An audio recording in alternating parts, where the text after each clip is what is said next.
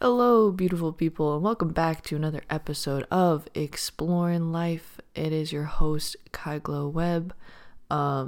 If you don't know already, I am trans. My pronouns are he, they. Don't be hard on yourself if you mess up.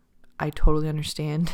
I spent 25 years of my life saying, I'm a girl, she, and I still struggle with misgendering myself. And it's not even because I identify with it, but simply because I've been conditioned to say those particular pronouns and not the other ones. So don't be hard on yourself. No worries.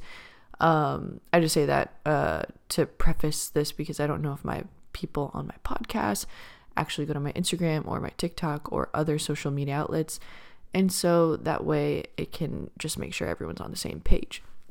All right, so for this episode, things are going to get very interesting because I really want to dive deep into Christianity and share a perspective that may be new, share some of the research, some studies, some ideas, and just bring it before you. And hopefully together we can question, we can challenge, we can all open our perspective, widen our viewpoint so that we can get the most out of this life. Because if you were to stay in a bubble your whole entire life and not explore, there's only so much you will experience. There's only so much information, knowledge, wisdom you will get from being in that secluded bubble. But the minute we pop that bubble and we explore different ideas, different opinions, different viewpoints, we are going to open a vast treasure chest and explore that together. So let's get started. So I don't know if you guys know this. Well, if you know me personally, then you definitely do. But if not, maybe not. I grew up in Christianity. I was a Christian all my life. And people are probably like, okay, well, what are you now? And what I love to say to people is I love 1 Corinthians 13, verse 7, which says that love believes all things. And that's a very crucial verse to me because it also says in 1 John that God is love. And so my goal is always to be like love, which is to believe all things. And to me, to believe all things is the best thing I can do for myself. It's the healthiest thing I can do for myself. And so in order to make sense of that, I don't close myself off. I don't create separation. I guess a better term would be I don't miscreate separation. So I don't create barriers from me to someone else. I really, really try hard to bridge the gap wherever I can to show, hey, I'm no different than you are. I am like you. You are like me. We may have different upbringings and all this stuff, but we are both humans. We are both loved, and we are both trying our best to be the best we possibly can to God and our neighbors and whoever else in our vicinity. So what I often say to people is I am not confined by any limitations within or without Christianity. So I am neither within or without. I simply am. God referred to himself as I am that I am, in reference to when Moses asked, who should I say sent me? So I try to be most like God, and I feel like that will help me if I can be like God. And since God is constantly the great I am, and I am is present, it's being, B-E-I-N-G. I try to be present. I try to be here. I try to break down any distinctions, separations, divisions, anything built on fear, guilt, and shame, and expose it for what it is, an illusion, and then also show the reality of who God is, which is the eternal I am. No beginning, no ending, was, is, always will be. And if I can do that, if I can effectively do that every single day, then it's a good day. If not, if I create division, if I create fear, I guess a better term would be if I miscreate fear, illusions, guilt, shame, I'm not doing that well. In my personal eyes, I'm not doing that well. So I have a personal pact within myself to constantly help people break free from unnecessary fear, guilt, shame, limitations within religion and also without. So something that we don't often talk about within Christianity is this idea of cognitive dissonance. And if you've never heard of that word and you're not familiar with the definition, I'll share it real quick. So cognitive dissonance is the state of having inconsistent thoughts, beliefs, or attitudes, especially as relating to behavioral decisions and attitude change. So potential examples of this is, say that you smoke cigarettes and you smoke obviously because you're addicted, but you say, oh, smoking's unhealthy, oh, it's bad, oh, I don't like it, but you do it. You're in a state where you have conflicting beliefs. You think it's bad, but then you also think it's good because it makes you feel good. And you have both beliefs at the center of who you are, but you can't kick that addiction, so you still do it and you think it's bad, but then it's also good because to you it helps you deal with whatever you're going through. Another example of this is, say that you are judging people for being overweight, and then you are constantly eating food and you yourself are overweight. So your idea is you're judging people for being what you are. That's an inconsistent thought because you are displaying what you are judging. And so because of that, you're in a state of cognitive dissonance. That's a lot harder to find and to see until someone goes within and does that work and realizes, oh my gosh, I have like internalized cognitive dissonance. I don't even realize this. But it is the most prevalent in religions, especially Christianity. And what I mean by that is, for example, there's something called internalized homophobia, where people will negatively judge people for being homosexuals, but then they themselves are homosexuals, but since they're denying that part of themselves, they deny that aspect in other people to make themselves feel better because they believe that's right, even though who they truly are is homosexual. There's a cognitive dissonance. Another one is internalized hate. So, for example, you hate someone on the basis of something that you personally have struggled with, are struggling with, or will struggle with. So, for example, something that I realized personally, being very vulnerable here, is that there's a person that just bothered me. And at the time I was like, why does this person bother me? I don't understand. And I realized that I had this internalized hate that I was projecting on this person. And this person represented or exemplified an aspect of myself that I never healed. This super shy, super quiet, super everyone kind of walks over, people pleaser, doesn't really have an opinion. And I hated that I did that. I hated that aspect of myself. I hated when I was acting like that at that period of my time. And so when I saw what I hated about myself projected onto someone else, I just was triggered constantly. I just wanted him to change. I was like, dude, I love you, but like, I hate your actions. You know what I mean? It was like when people say, oh, I love the sinner, I just hate the sin. That is a great example of internalized hatred. It's a wonderful example. And hatred is a strong word, you can say internalized dislike. You don't prefer that behavior. And it's like, even though I thought he was a great dude, he was a wonderful dude, that behavior triggered me. And so that was internalized, and that was a cognitive dissonance until I dealt with it. And then once I dealt with it, I was able to allow love to freely flow in every single direction, in every single way. I was able to accept him fully, not just partially, not be like, oh, I love this, but I don't like this part of you. I was able to say, I love every part of you. You are valid. You are perfect just the way you are. So why am I talking about cognitive dissonance?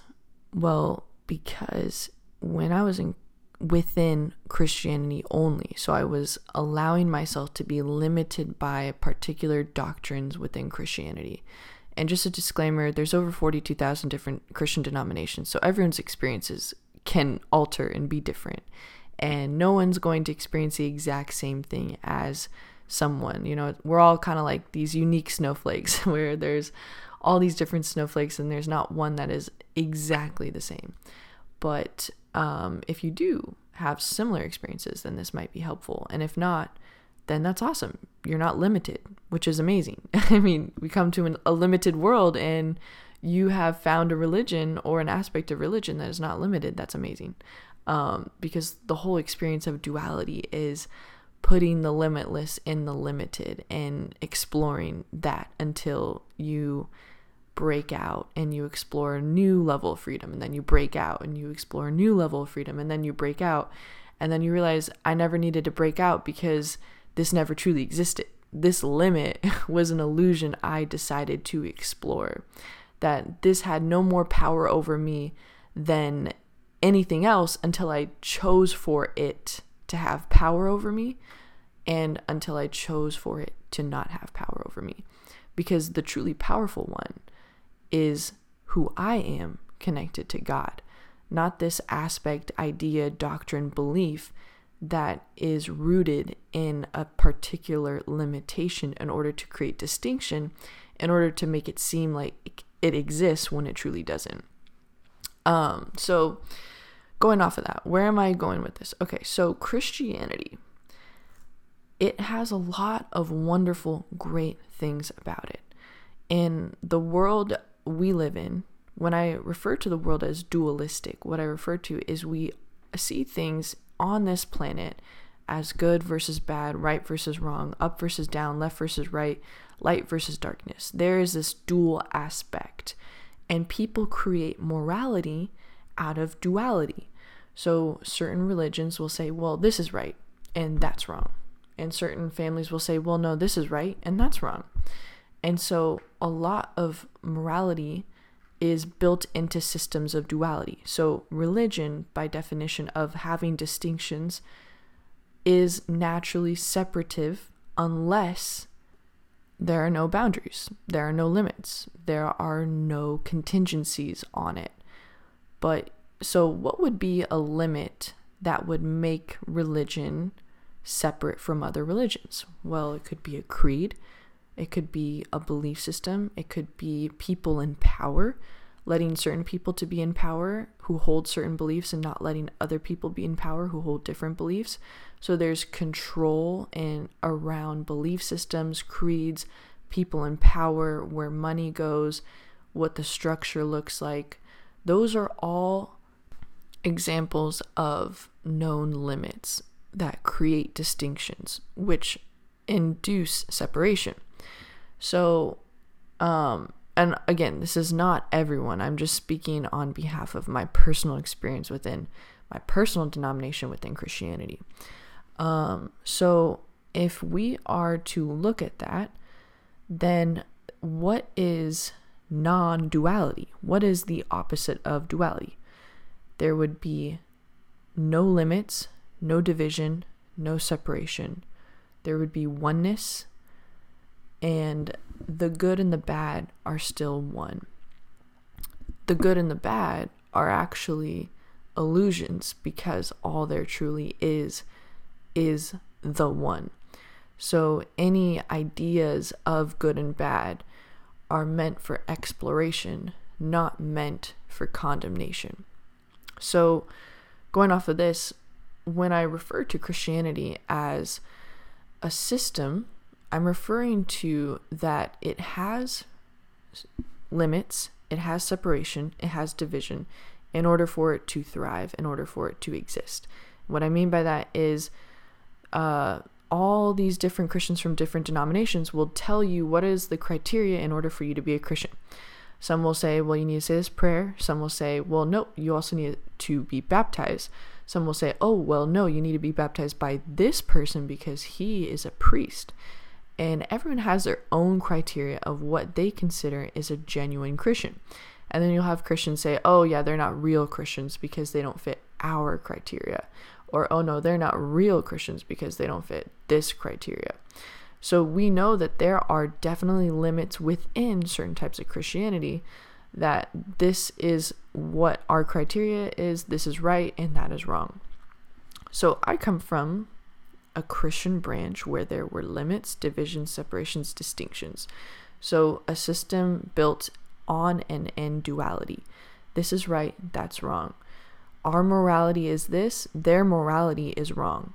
Both were built on this idea that duality is an eternal reality. Now, I want to make it very clear, I don't think that this is right or wrong. I'm just explaining a system. So I'm explaining the architecture of this religion. Personally, I think you should explore whatever the heck you want to explore. If you want to explore Christianity, go ahead. If you want to go to all 41,000, 42,000 denominations, shoot your shot. Go for it. Hang out. Explore. Experience whatever you want. We came here to experience. So at the end of the day, that viewpoint is, I am not going to judge you for whatever Christian denomination or anything. That's not my place.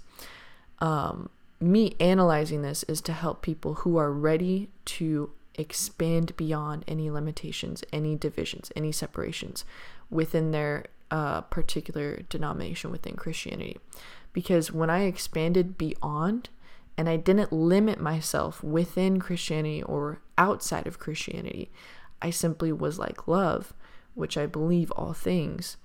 Amazing things started happening to me. It was like a 180. My whole entire life absolutely evolved and updated and upgraded. And so that's why I'm so passionate about this topic. So the point that I'm getting at with Christianity is, it's a system that you can explore. But the minute we try to confine or limit God to this system of duality, we are really in cognitive dissonance, because in the Bible it says how God is the great I am, the beginning, the middle, the end, everything. God is omnipotent, omnipresent, all things, in all things, through all things, with all things. Ephesians, Christ is all and in all.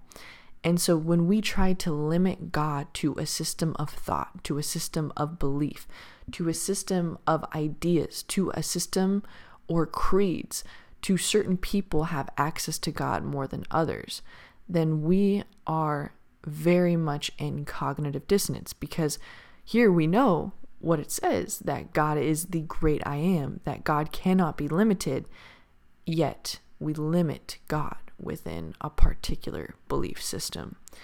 And so I'm just here to spark the interest, to spark the talk, spark the conversation of what are the ways that maybe you are potentially limiting God in your own life.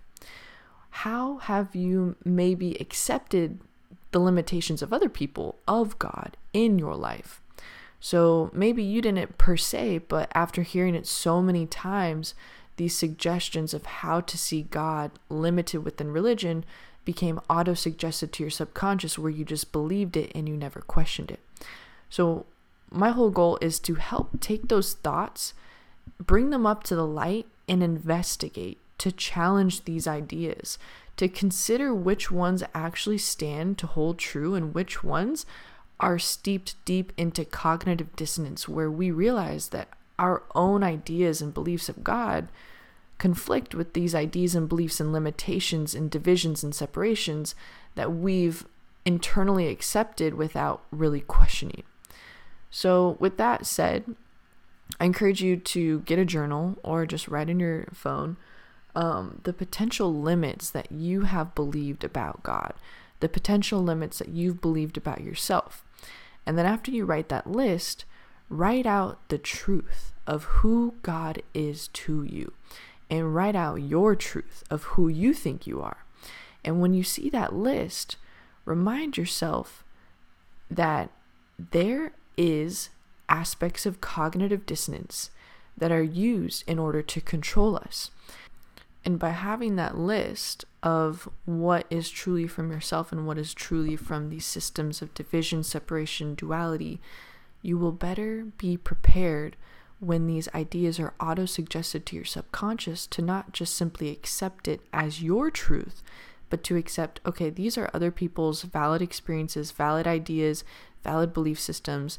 They have every right to explore division, separation, but personally, I will choose oneness.